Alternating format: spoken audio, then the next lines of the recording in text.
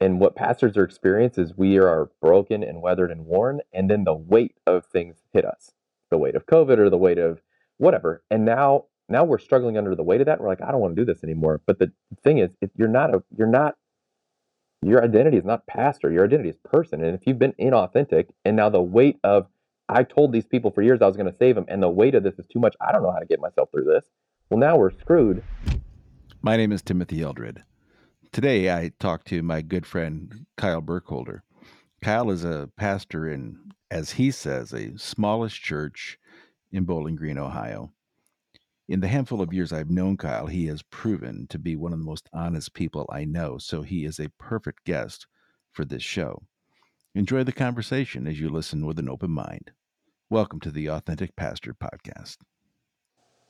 Good morning, Kyle Burkholder. Hello, Tim. Dude, it was May? I only get to see you like once a year. Once is enough. Nobody needs to see me more than once a year. Okay. I could take that all kinds of directions. But now once isn't enough, but I sure look forward to May, the gathering that we do. I've been getting text already of people going, are we locked in on the dates? And, I love that gathering. And you're new to that gathering. I'm only 2 years in, and I was told that it's not a guaranteed re-invitation. So every year I kind of You've got cross to my prove fingers. yourself. You got Yeah. to prove yourself year after year to get, my invite back.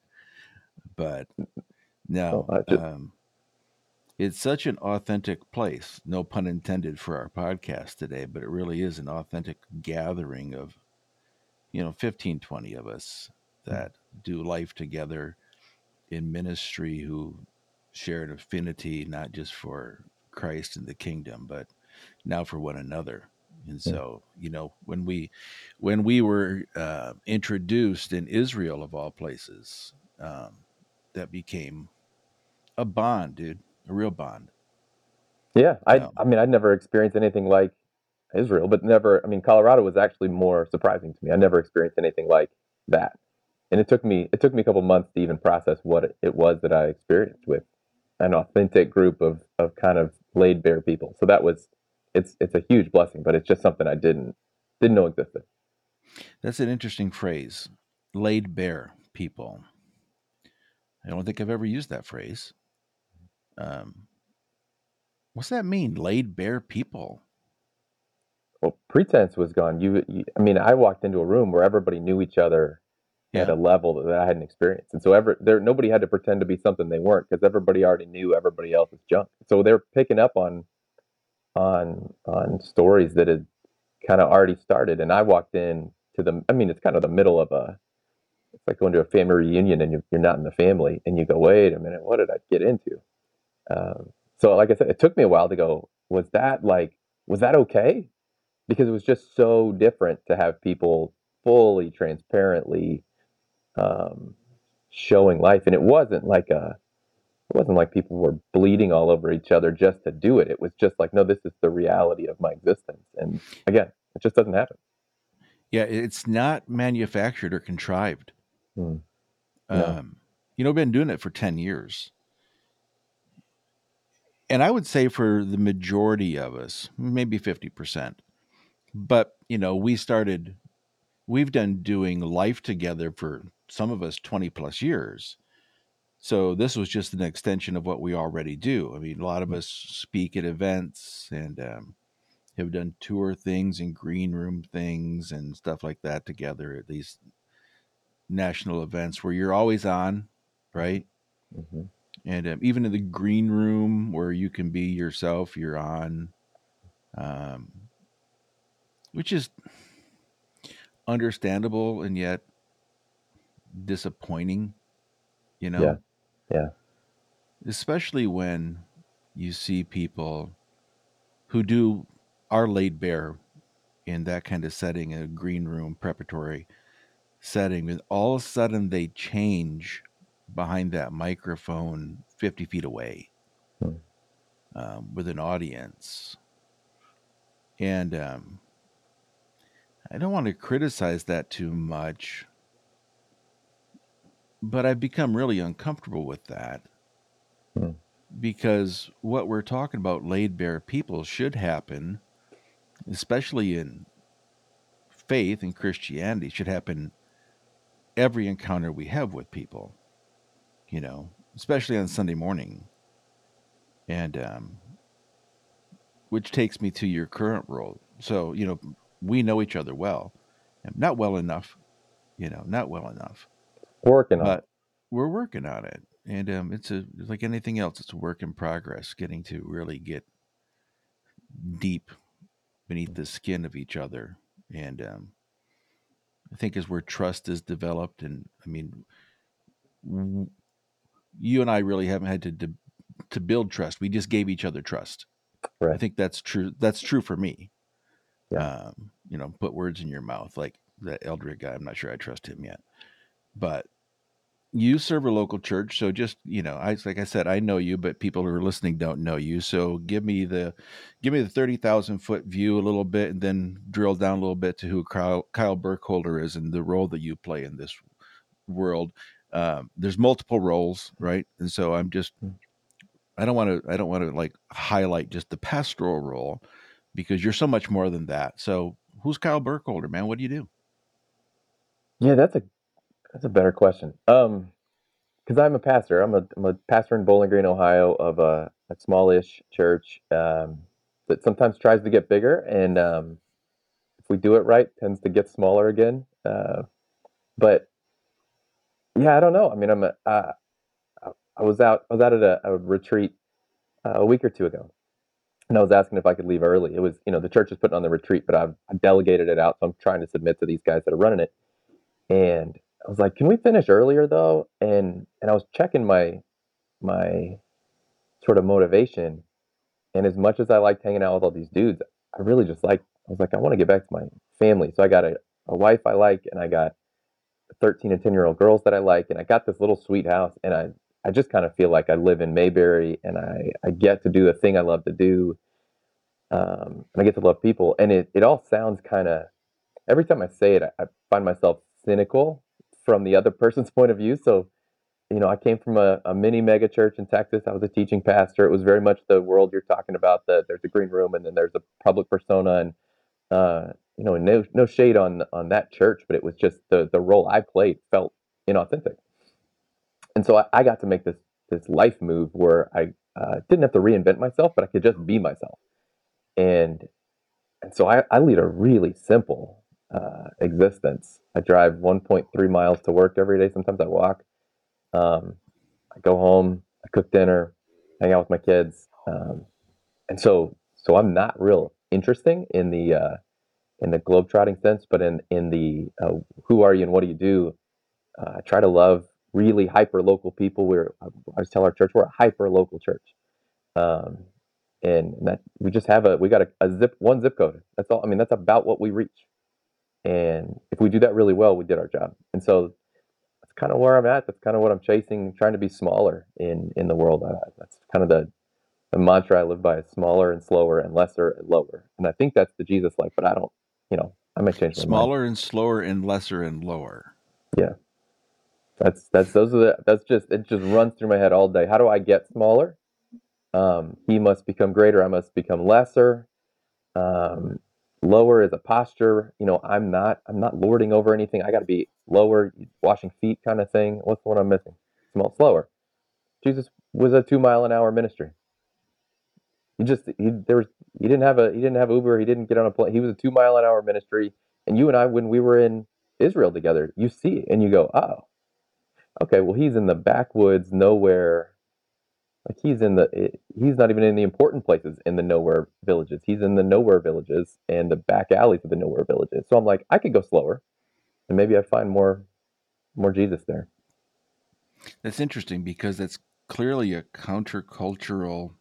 I think it's countercultural posture Hmm. than what we see, what we've been taught. Right? Go into all the world and make disciples, and that becomes. I mean, I'm not disregarding the great, you know, commission, but if we're not careful, that becomes our motivation. And it's not the Great Commission that becomes our motivation, it's the influence we have over the world. Mm. I want to make a significant, huge change. I want to be written down in the history books. I've done that in 30 years. I've done that.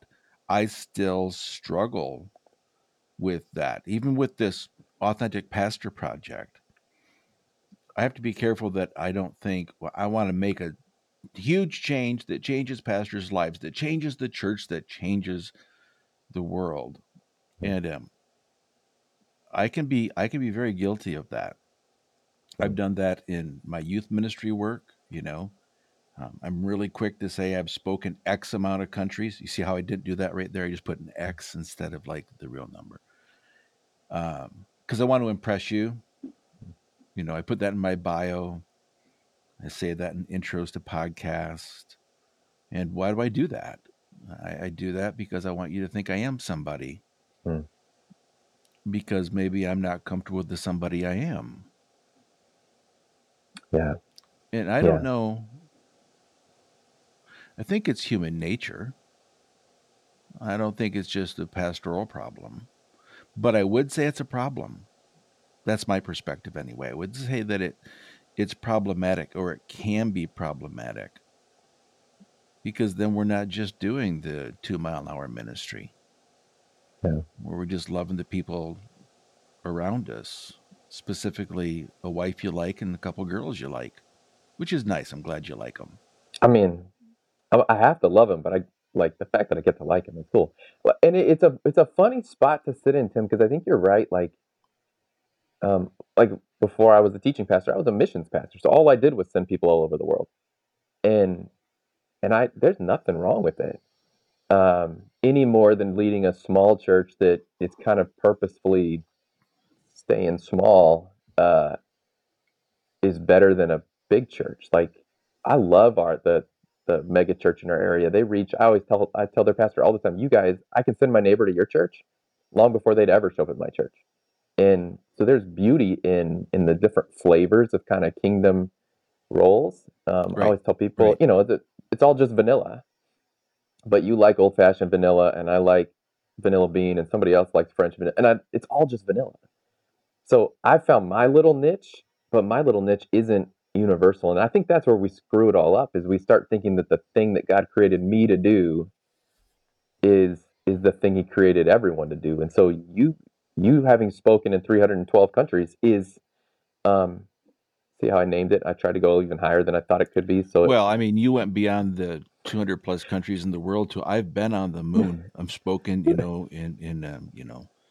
the little pods there, and your so live stream from the SpaceX kind of wasn't thing that was incredible? I That like I was liked it. spectacular. It wasn't for me, but I like that you liked it. It's Yeah. but that's you like God's given you this influence and favor, and if you have influence in those places, I don't care. Like great. To your point, I think it's the puffery of it. So because Mm. I always tell this story. So I used to drive a red Toyota Yaris hatchback, 2-door, manual transmission, manual windows, manual everything. And I I don't was even like know. I don't even know what that is. A yard. Yard. it's smaller than a Yaris, smaller than a Corolla, Okay. Yaris. cheaper, Okay. the worst. Um, and so it was the worst car you could own as a professional human being in America. But I loved it because it was prideful to me. It was so humble that it became a source of pride. So there was a season it needed some work, and my parents had a spare Mercedes laying around, and they said, "Why don't you just drive your sister's old car for the week while your car gets fixed?" And I found myself not wanting to get seen in the Mercedes around town because it blew up my image that I was projecting on the world of this humility and this, oh, look at me. And I was like, well, so my stupid humility is just as much pride and puffery as somebody saying I've spoken on Mars, because mine is attempting to create a false narrative and image to make myself look good. And I know that my countercultural world that I'm operate in, they'll like it even more if I'm choosing the humble life. And look how, and in the background, I'm just as bubbled up with pride as anybody else. Mine just looks different. So I think we get trapped either way if we're not careful. And that's where I love you and authenticity so much, is it's going, yeah, man, pride seeps in at every corner. It's not about more or less, you find your lane and run it, but you got to be honest about the lane you're running in and why. Yeah, it's the word just. Like, I'm just smallish church pastor. I used to be on a, quasi megachurch staff, but right now I'm just this. Hmm. I'm just a bivocational pastor, as Right. if something's wrong with just being a bivocational pastor or a solo pastor of a church of average attendance of 60 people, Right. which is about, just slightly below average. So you're in really good company if that's you listening. Um, but we do take pride in, listen, that mega church thing, those mega churches are always trying to get smaller. How many times you heard that in a Yeah. conversation? Yeah. We already are small. And so then we get prideful about being small. And, that mega church thing, that's a thing of the past. That's going to be going on. That's going to, finally become extinct. And it's going to be the mid-sized church and this church. Hmm. And so I'm right where I need to be. And so we can't just be where we are without throwing rocks at something different, Hmm. Hmm. which No, is, I mean, which is, yeah, it's all self-preservation, yeah. It's right? I mean, ego that's and self-preservation. right. Right. It's the way my attitude, the difference in my green room to stage attitude, to use your earlier illustration. It's all self-preservation. In the green room, I am who I am, so these people will like me, and it preserves some part of my ego. And then on the stage, I am, or I present who I am, so that the masses will approve, like, follow, whatever, consume me. But both is self-preservation. And I don't know. I mean, this will be too cute, and then it's kind of gross because too cute gets too sugary. But I got this compliment from a church member 6 or 8 months ago, and she doesn't know that it was like the greatest thing she ever said. She said, "I sense in your preaching lately that you've gotten rid of every ounce of self-preservation." And we'd never talked about it. And she's like 65 years old. She's in here once every 2 weeks. I love her to death. One of those safe people that you can just kind of walk with. And I was like, we've never had this conversation, but she saw something, and she didn't know. I was like, that's what I'm aiming for, because I think, and I don't know if this is true, so stream of consciousness. I think self-preservation requires self-devastation. That you have to kind of, Devastation and deprecation. Would you say both? yeah, you have Yeah. to Okay. destroy yourself in order to preserve yourself. Yeah. If you're not living authentically, you have to kill the real you in order to be the you want people to see. And Hmm. so that was like I'm trying to hold on to. I was like, I don't know what I did or how it's going, but whatever was happening that she said that, like, I got to hold on to that, because that's what I'm aiming for, is, you know, hold it all loosely. I don't know. So if she saw a shift, was that shocking to you that she saw a shift? Did you think, like, how did you ever see that that was not the real me in the first place? Yeah, that's the bummer. So the compliment felt good. The bummer was having to recognize that maybe for 5 years I was preserving. So I was in year six of my time here, and it's kind of a continuum. So I tell you the story that I was somebody, and it was kind of mostly me, but I was, you know, fake it till you make it in some way at the old church. And so when I get to change, I get to reinvent, or be fully who I am. And I got the best advice ever: get fired in the interview, because I asked a friend who was at Mars Hill, R.I.P. Mars Hill, and I said, how much do I say? What do I hold back? And he goes, dude, just get fired in the interview. Don't move across the country to be somebody, to have them find out you're not who you said you were. Yeah, good And advice. I was like, that's fantastic. So I did that, and I was able to show up fully me, I thought. And then 6 years in, somebody goes, you know what? I feel like you're actually fully you now. So then I have to do the back work of going, well, I wonder how much I was holding back to make sure I was fully acceptable, to make sure I was loved, to make sure I was worthy of, or I was secure. And now that I'm secure and I know that this is the place, okay, now I'll give you the last 10%. It's always that last 10% that gets us. I wonder, though, if that last 10%, if everyone appreciates that, or people all of a sudden are deflated or disillusioned, like, oh, I thought Kyle was maybe more here and more spiritual, and I don't like seeing the last 10%. I've gotten more emails in the last 9 months since she said it, of people saying, we're sorry we have to leave the church because you said this or you were honest about that. So that happens. Like, that's real. Yeah, I'm dealing with an email that I got. I was in Peru a week ago, and I got an email who someone who wanted to question something that I had said from the pulpit, and I wrote back to them just on a quick. I said, I'll meet with you when I get home sometime. Mm, It's not a priority for me, to be honest, because I'm happy to receive critique. I don't say that like because people are listening. I really am happy to receive critique. I've always been pretty good at receiving critique, not because I don't get defensive. I still get defensive on mm, critique, but I know that after confrontation comes resolution, resurrection. Can't have one without the other.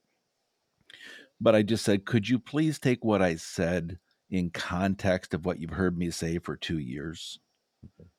You know, that you yeah, didn't like judge my theology and my personality based upon one soundbite in one 25-minute sermon. right. But I think that it was off putting. And it's because I was just honest about some doubts. I shared my doubts. And Mm, I watched a TikTok video this morning. I never watched TikTok. I'm starting to watch TikTok because the people I work with said I've got to start doing TikTok, which makes my sphincter slam shut just a little bit because I there's nothing about that I really enjoy. Social media in general, I use it, but I really kind of despise it. And it was the same thing. There was a person on there criticizing a very well-known national pastor because of one thing they had said. And now they weren't just criticizing them, they were taking it to the masses. mm. And I think that's what we fear. I think that's why we struggle. One of the reasons why we struggle with being our authentic, true self and exposing ourselves or getting naked and vulnerable with people is we fear the backlash of that. It can cost us a lot, everything in some situations.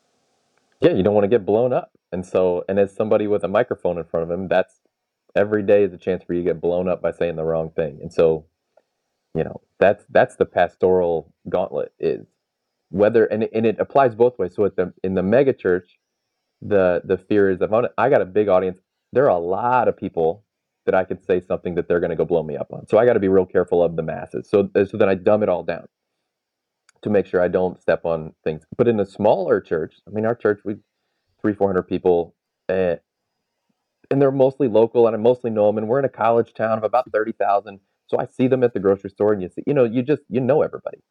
At a smaller church, I was like, well, now I can be me, but yet the risk is the same or greater, in that if you say the thing that offends the one person, as opposed to in the city of 3 million with the big church where you never see that person again anyway, you say the slightest thing here wrong, and that person leaves your church, and then you see them once a week at the coffee shop for the rest of your life, and you got to deal with that awkwardness. And so there's always the temptation to pull back and be less of who you've been called to be, because there's a risk, and that's what all of our inauthenticity is, fear. And that's okay. Like, I am inauthentic because I'm fearful, and I just got to ask myself, am I fearful of um, a truth or a lie? Mm. Like I'm fearful of snakes. I'm terrified of snakes. Our mutual friend David Martin has made friends with snakes, and I like him a lot less because he's okay with snakes now. I grew up in Texas. Snakes bite you. They're poisonous. They're the worst. I'm terrified. I keep moving further north, hoping I can get out of the snake zone. What's that language from Harry Potter? You can speak what? You speak snake. Oh, I don't And know. I've never seen Harry Potter. Authentically speaking, my kids like it, but I don't know anything about yeah, it. I know you can speak snake or something. I didn't know Martin could speak snake. I'm gonna have to talk to him about that. He It loves concerns me. them, holds them. I'm gonna buy him one. He's the best. So I'm terrified of snakes, but I think it's a legit fear. It's a true fear for me because they can truly bite me and kill me. So that's good. I'm also afraid of like a mouse in my basement, and my first instinct is to recoil and run. And I'm If like, you well, had a that's a snake, but if you had a snake in your basement, wow. see, I mean, you're But missing the simplicity of the solving the whole problem here. I've thought Just about, but yeah, but then I'd be afraid of two things. yeah, dead But mice and a snake with a fat belly. I hate all of it. But why am I terrified of a mouse? So it's a lie. It's stupid. It's just it because it says something about me. It says you can't keep your house mouse free. I don't know. Well, So I struggle with that because I have all these fears, but and I most of our can, fears are the size of a mouse. They are really small, yes, and they're not but real. They're they're lies. they're right. They're not real, and so we have played them up into our mind until they becomes this monster instead of a mouse, and it paralyzes us from being who we really want to be. I know that I'm in the minority when it comes to being a pastor who's been at the same church for 27 years. And I was part of the team that planted the church. And because of the household, my dad's a pastor, because of the household I grew up in, the mindset of that, in seeing what I thought was, I wouldn't say necessarily duplicitous. I want to throw my dad under the bus. My father pretty much is who he is all the time, but he's always on. He's always a pastor. Mm, And even in his parenting, he was more of a pastor than a father. I mean, he'll never listen to this podcast, which is a good thing. He's still alive. And but I didn't have to do that because I just said starting out, I am not going to be a pastor of this church and on staff mm, of this church and not be who I am. So I've had the privilege of conditioning a church that mhm, I'm going to say some things and do some things. And so you may see me out in public and you may see some behaviors and hear some things that I say that don't mm, sound pastoral to you, but my church is used to that. And so I can be very transparent um, mm. from the stage behind a microphone. And I really don't shock too many people except guests. Like Yeah. that, I can't believe your pastor said that. Now, there are times I cross the line where I come off the stage and my wife, Cindy, says, uh, no, no, you didn't have a filter this morning. Just because you're authentic doesn't mean sometimes you still don't need a filter for your audience. Right. And that's a whole nother conversation, but it's true. Authenticity doesn't always mean I share 100% of everything I'm thinking all the time, but it means I don't lie to tell you what Yeah. you want to hear. Because then I always have to backpedal if I tell you what I want to hear. There's always damage control because that's where the duplicity comes in. Yeah. Then you're walking a false path. I mean, I'll create 1,000 conflicting metaphors, but would you say? So I'm going to ask you because you're better at this. In the when you're saying I don't have to share everything. So I'm like, I got a window here, and it's clear, it's transparent. You can see everything in it. I installed glass doors in the offices. I was like, transparency, transparency. But I also have shades on the window, so if I need to pull the, but if I need someone not to see everything, I got transparency there. But I have a way to cloak it if I need it, because I don't need to share everything with everyone all the time. And so that's the only way I think I'm like pretty binary in it. But will you explain a little more? I'm interviewing you now. Will you explain a little more how you? I mean, it's a real time intuitive process for you probably, but how do you make the delineation between authenticity and oversharing, or how does that work? Hmm. Dang, why wouldn't you ask me a question like what I ate for breakfast? Because that would be easier. I like your illustration of blinds that I can close and I can cloak some things. I work really hard that my public persona and my private persona match.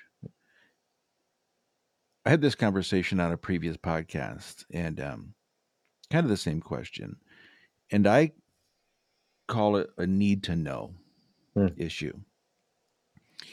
And I'll probably say this in multiple podcasts because this is my simple answer. There are things that I think and believe and behaviors that I have in my life that I will keep to myself, right? Now, if you listen to my other podcast, Square Peg Round Hole, you know that I don't shade too much. I come right out and say I'm a coffee snob, bourbon drinker, pipe smoker, and I've lost some, listeners who are really conservative, and I'm okay with that because I'm not going to tell you that I'm not. Um, and I had to make a real decision there. Do I want to share all this information? And because I'm talking about living with authenticity in an artificial world, whether you're just a person in general or you're in pastoral ministry or whatever your role is in life, I decided that, okay, I can't talk about authenticity, first of all, without being authentic. And number one. Number two, without sharing my inauthenticity. Hmm. Because if I don't share my inauthenticity, and then there's no authenticity to my conversation. But what do you need to know? Not what do I want you to know, because I can take pride there too. It's Hmm. like being prideful of being the mega church or the small church or this particular thing about myself that becomes, I'm no longer humble about, and it becomes my pride, like driving a Yaris, right? Hmm. And so I always have to ask that internal question in a conversation from a stage. What am I trying to communicate? What do people need to know? And when am I oversharing? Hmm. And I'm oversharing if it's nothing that affects your life. Like if I'm telling you because I want you to know something about me, right? Because we're all really good about talking about ourselves. I mean, I love an audience. I hear that from my wife all the time. You love an audience. I Hmm. do love an audience. I'm really not good at chit chat. I'm Hmm. not good at, like, when we go out to dinner with another couple, she's got to carry the conversation because I will just talk about myself and my experiences the whole time, because it's not in my comfort zone just to sit and talk about, nothing. Um, or even sometimes to take an interest in you and ask you questions about you. I've got to work really hard about that. So let's just talk about me. And when I'm Hmm. talking about me, if I'm not careful, I'm telling you more than you really care about, you need to know. And I will exaggerate or inflate this story just to impress you. Hmm. So I'm aware of all those things about myself and trying to be authentic. And so that's the question I ask myself. That's kind of like, my litmus test. What does this person need to know? Not even want to know. Because sometimes people do want to know, like, where you've been, and tell me about the 312 countries and the colony you spoke to on the moon, and your last you know broadcast from SpaceX. That's about me. Hmm. So when it becomes about me, that's no longer authentic either. So does that make that kind of answer your question? Totally, totally. And it's illuminating then because on the underside of it's about me, to go to kind of come full circle on where I see most of my inauthenticity coming through. I'll get pegged for being a really good listener, and we'll go to dinner with people and I'll just ask questions. I'll fill the whole hour and a half with asking them more questions. And there's an inauthenticity of going, you may open the blinds too high. You may be too transparent in that moment or share too much. And I may keep them too low and refuse to share enough because my defense runs that way.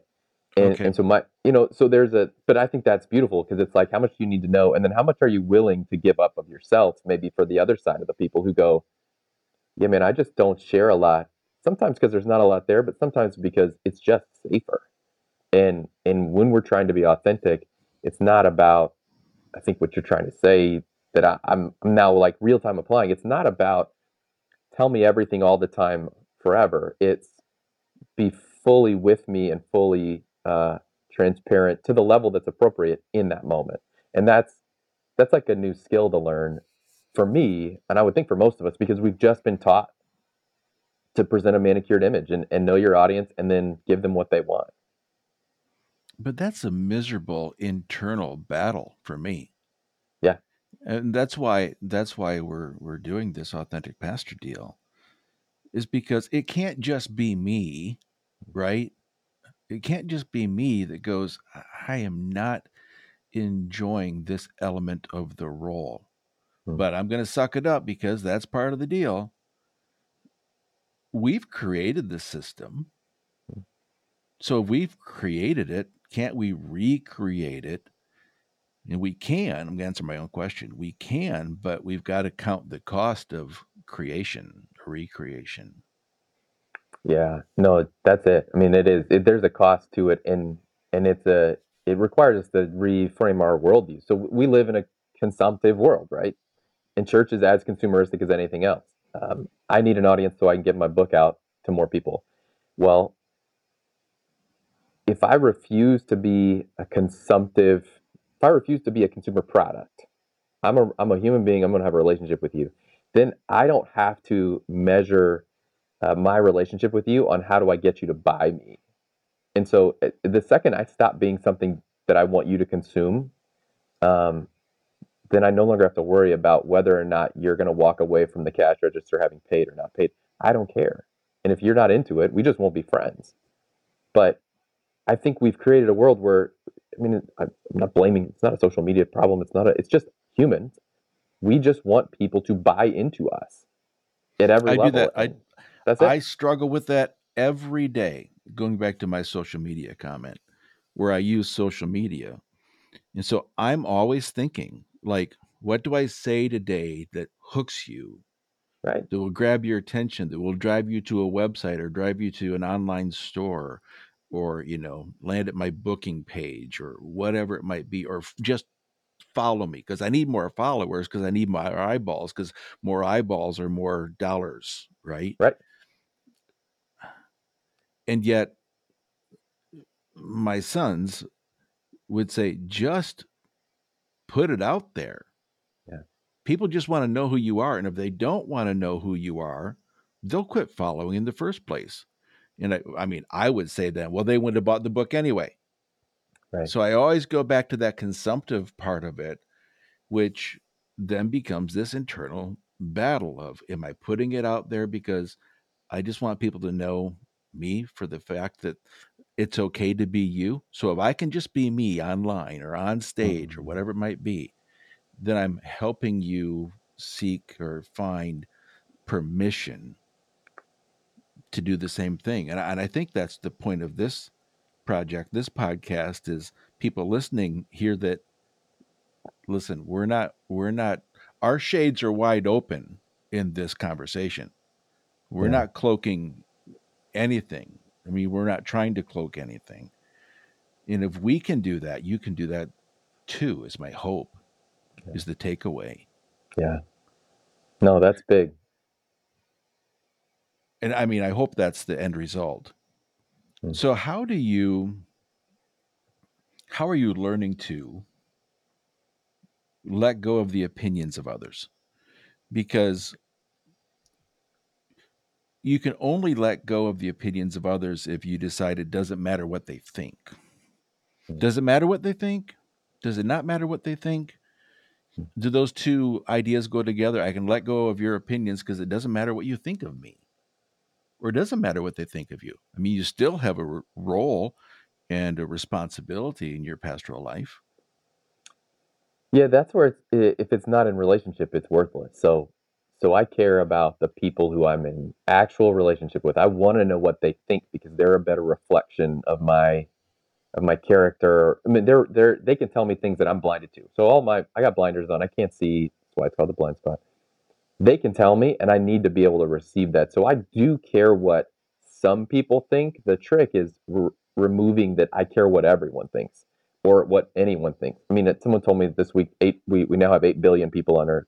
That came out yesterday. I heard that too, and I thought, okay, wow, Okay. that's significant. How many of those do I need to like me Yeah, to die sad? I do funerals. It's my favorite thing. It's morose. I do funerals. I love to do a funeral. It's where I I feel do too. most I in life. mean, not to take us off, but I really do like to do funerals. I would, and you hear But yeah, pastors say that all the time. I'd rather bury than marry, right? yes, And I yes. think it's because there's a great opportunity. It feels so good to care for people in that situation. So yeah, I'm with you on that. Keep going. It's a reminder every time. The biggest funeral you do, unless you're burying the queen, it's what, 800, 900, 1,000 people? I'm bad at math, but 1,000 out of 8 billion is a pretty small percentage. And so I just keep coming back to I don't need 8 billion people to like me, much less a million, much less 8,000. Like, it isn't about that.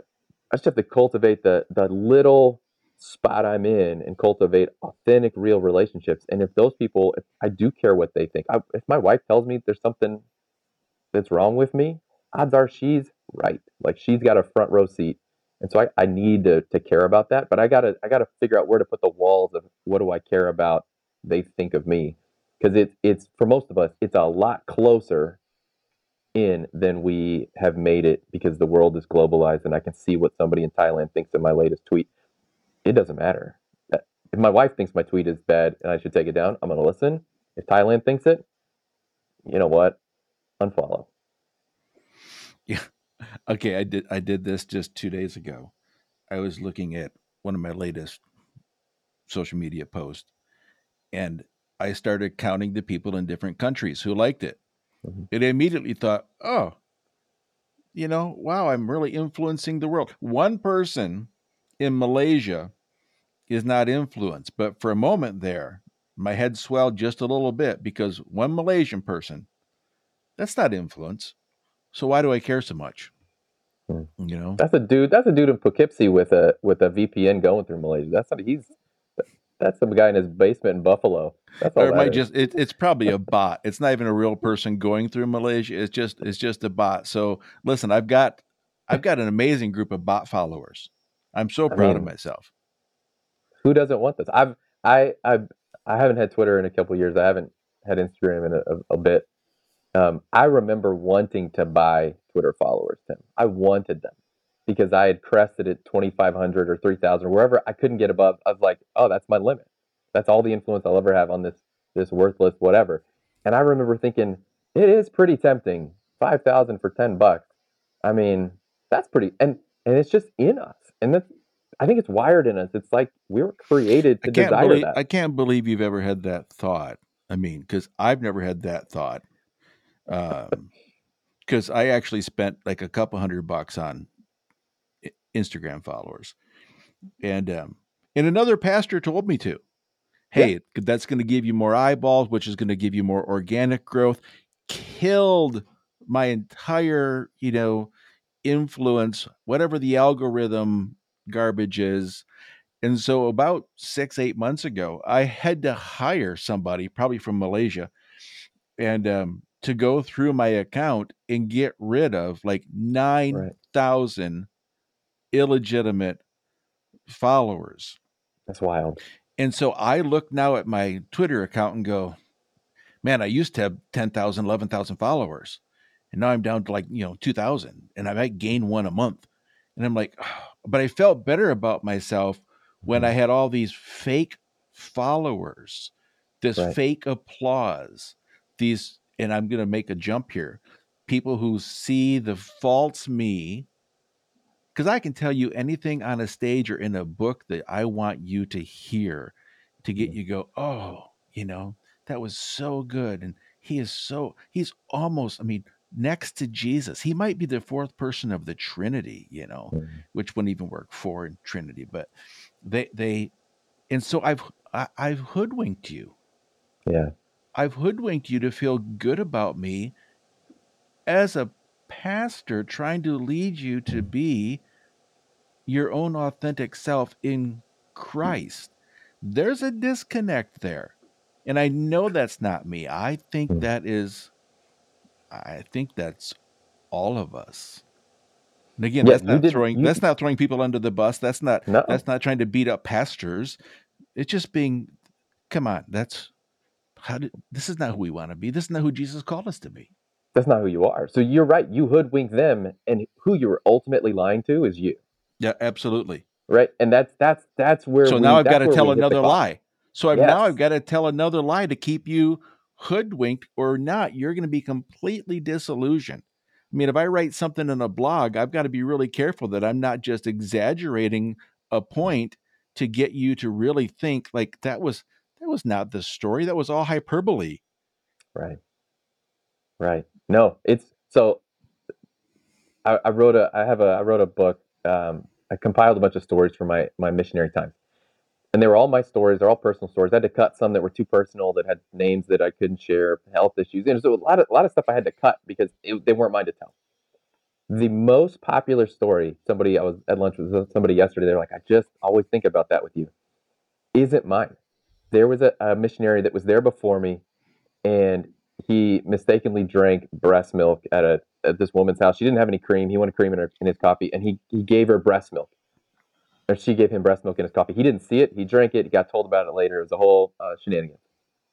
Well, I liked that story so much that I told it in my book, and I purposely obfuscated. I said, I'm Kyle, and I said, but this isn't about me. This is actually the one story that's not about me. And then, I mean, I'm pretty proud of it because it worked so well. But it still is, in a sense, this weird double-sided lie. And I said, we'll call him Lyle to protect his identity. And then over and over throughout this story, I say, this didn't happen to me. It's not about me. And I say it so much that clearly the joke is, this is me and I'm embarrassed. Except that I still, years later, have people coming up to me and going, "Are you going to get cream in that coffee?" And I'm going, I would like now I have to tell everybody that tells me this, that repeats this. I have to say that actually wasn't me. So let me explain to you how this worked. It was funny, and that's why it's in there. But I met the guy. It's not. And then they look at me like, "Can I trust you?" And that's really what their look is like. You pulled one. Can I trust you? And I have to go, I, I don't know. I mean, I think so. But it's a weird, I mean, it's the best part of the whole book. It's the most quotable thing. It's the thing people remember the most. And it's the one thing that wasn't mine. And I did it in such a way that I don't regret it. But to see it in real time of people going, oh, if that isn't you, then what do I believe that else that isn't true? And I go, good question. Wow, that's a lesson. Because I know the story. You've told this story, sitting around a campfire. And, but that's an aspect of it I've never really considered the ramifications of of that. It's hoodwink. You said it. I winked. I winked as I told the story, trying to say, look, it isn't about me, but maybe it is, because it was a good enough thing that I wanted to ascribe it to. I mean, I just didn't have a story that good, so I stole it and used it, and now I got to deal with it. So really, you're a used car salesman. Yeah. Yeah, I mean, that's not to be indicting, but that's how a lot of people view clergy. Hmm. We're selling you something. Quite often, we're selling you fear. Right. But again, if we sell you fear and justify it biblically, we're achieving something. Numbers, growth, salvations, baptisms, all as a way of inflating Mm-hmm. um, our insecurity. What's the difference between buying a Twitter follower and lying to a seeker to get them across the salvation line? Both are the same. You know, I think both have the exact same authenticity when it comes to their experience with you, and you get the same benefit from each, which is nothing. You're lying to yourself if you think that my tricking someone into a false faith is any better than buying a bot from Russia to follow me on Instagram. But haven't we, or have we learned to justify our behaviors so much Mm-hmm. that it's become ingrained and it's our false identity? It's Yeah. our false identity because, well, let me ask it this way. Do we lack so much confidence in Mm-hmm. who we are that we're happy to justify the lie? The ends justify the means, right? Which is what that's the lie we bought into. If and so let me be evangelical for a minute. If we believe that Jesus is who he says he is, and if in him there is an ultimate victory, then then the ends is done. All he cares about is the means, or in modern language, it's process and result. If the result is Jesus is the king of the universe who's come to set the people free, then all he cares about is the process, because I can't change the result. He's done. He wins. And so then he doesn't need me to add to the result. It's over. The game is over. Why are we still on the field playing? We're playing for the fun of it. We're playing because he lets us. Um, he says, participate in this thing I've created for you. Grab joy and find fullness. And we're so busy trying to win the game. And he's like, guys, it's a scrimmage. I already won. And we're so busy in that we lose process and we lose the people involved because we're so focused on the end result and building our own little kingdoms. And We're building our own little kingdom and we're participating so much in the process. Number one, maybe because we don't believe that the right, game's already over, right? right, The victory's right. already assured. And number two, perhaps we are so um, uncomfortable with who we are that we're trying to prove Mhm. something, which I guess might go to the idea, stretch this just a little bit, that we're playing Jesus when he didn't tell us to do that. I mean, we take the idea of go into the all world and reach everybody because I can't. Mhm. Me and I can't. He already has, Mhm. right? We're just a conduit of love in that. Um, I had a thought a minute ago in the idea of justification is here's the sticking point. We're actually giving something to people they want. Go all the way back to the garden. Mhm. We prefer the lie. We really prefer to be lied to. Mhm. So I don't want to know the real you. So tell me what I want to hear. Make me feel good and make me feel good about the person telling me. And so it becomes really easy to go, it's okay because it's what people want to hear. You know, we're not politicians, we're pastors for God's sake. Mhm.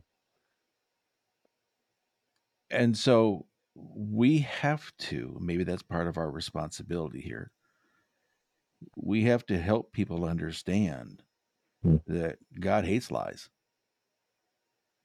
And so the very flaw from the very beginning of preferring the lie, did God really say, huh? And so we gravitate towards just tell me what I want to hear. Mhm. Give me that knowledge, give me that insight. And so I don't think it's a circular, never ending cycle that we can't break. I think we have to break it. And if anyone's going to break it, should it not be us setting the pace for that change? I mean, people. I mean, it's all we can do, and but we have to believe. We have to believe it's true, and I think that's where you're. That's the heart of the authentic pastor is having the authentic belief that I'm not the savior of the world, and that I'm never going to be. And only then can I start telling the couple who comes into my office with the marriage issue or you know, if I think I can save their marriage, can we start off on a lie and it never goes the right direction? If I think that my sermon's going to save this city, we start off with a lie. And to your point, I'm a conduit. And the second I think I'm a power generation, I'm not the power plant, I'm the conduit. And when we And get it mixed up, we're off. if you don't recognize you're a conduit, then you become a counterfeit. Yeah, yeah. And you got to lie to everybody. Um, it just doesn't. It doesn't work, and that's where and we fall flat, and then we end up having a crisis of our own faith. Going, I don't know what it's all about. It's because we've convinced ourselves that it was about us all the time, and yeah, our faith is going to collapse when our faith is in us. And I think that's where the growing disillusion is coming in pastors, where they're saying, I can't do this anymore. And it's not because, some of the statistics that are out now going, I just can't deal with the ramifications and the results of the Mm. COVID crisis and the political upheaval and the division between, people's, political points of view and moral view and worldview. I think that's an excuse. That may be what the surface looks like, but beneath the surface, my opinion is that it really is deeper than that, where I Mm-hmm. don't want to be this person anymore. I don't Right. want to lie to people and I don't want to lie to myself. But they don't feel like they can make that change. And so they just, instead of tackling that thing head on, they just find an exit strategy. And It's that. Yeah. I don't think exit strategy is the answer. Right. It's not going to It's not. change anything because they're just going to replace you with another counterfeit. And you're going And to I go be know an that. insurance salesman that's a counterfeit all the same. Oh yeah, it's the same. You're just going to carry the. It's like someone who says, "Well, I was married twice and I got divorced the third time too." It's because you carried the same garbage into the relationship. Mm-hmm. He didn't fix you. Hmm. And I know that, there can be people listening who goes, man, you guys sound like you're really down. We're not. We're not down on pastors. We are pastors. We just know it can be different. And not because we've got it figured out. You and I don't have it figured out, but we're figuring out, we're wrestling through it. That's why we're conversing Yeah. about it. That's why there's not going to be like, and so therefore, here's your 3 points at the end of this podcast, with a cute little story and a conclusion, and please walk the aisle of authenticity. You want my? You don't want my? I got 3 points. I was ready to just right now. I was gonna. Yeah, go ahead and give them, but the producer will cut them out, so it's fine. Yeah. What's that? Hope you What am I didn't supposed prep to too say? much for those, I got to find some papers to shuffle around. No, because you're I've right. got all It's kinds all of stuff that. from the book of Third Timothy I could give you right now. I wish I had a name those in the Bible. The book of Um, Kyle. yeah. Well, we'll make that one up later. It's a book of Lyle. It wasn't really about me. Mm, Um, the inauthentic pastor, the inauthentic person, is a bridge. We're all a bridge, and we have poor foundations. We're broken in all the places. We've experienced traumas and trials, and our screws are loose, and the boards are, whatever. Think of the old covered bridge. We say this in marriage for young couples. Hey, you're a bridge. It's cool to be all broken and weathered and worn. And what pastors are experiencing is we are broken and weathered and worn, and then the weight of things hit us, the weight of COVID or the weight of whatever. And now we're struggling under the weight of that. And we're like, I don't want to do this anymore. But the thing is, your identity is not pastor. Your identity is person. And if you've been inauthentic, and now the weight of I told these people for years I was going to save them, and the weight of this is too much. I don't know how to get myself through this. Well, now we're screwed.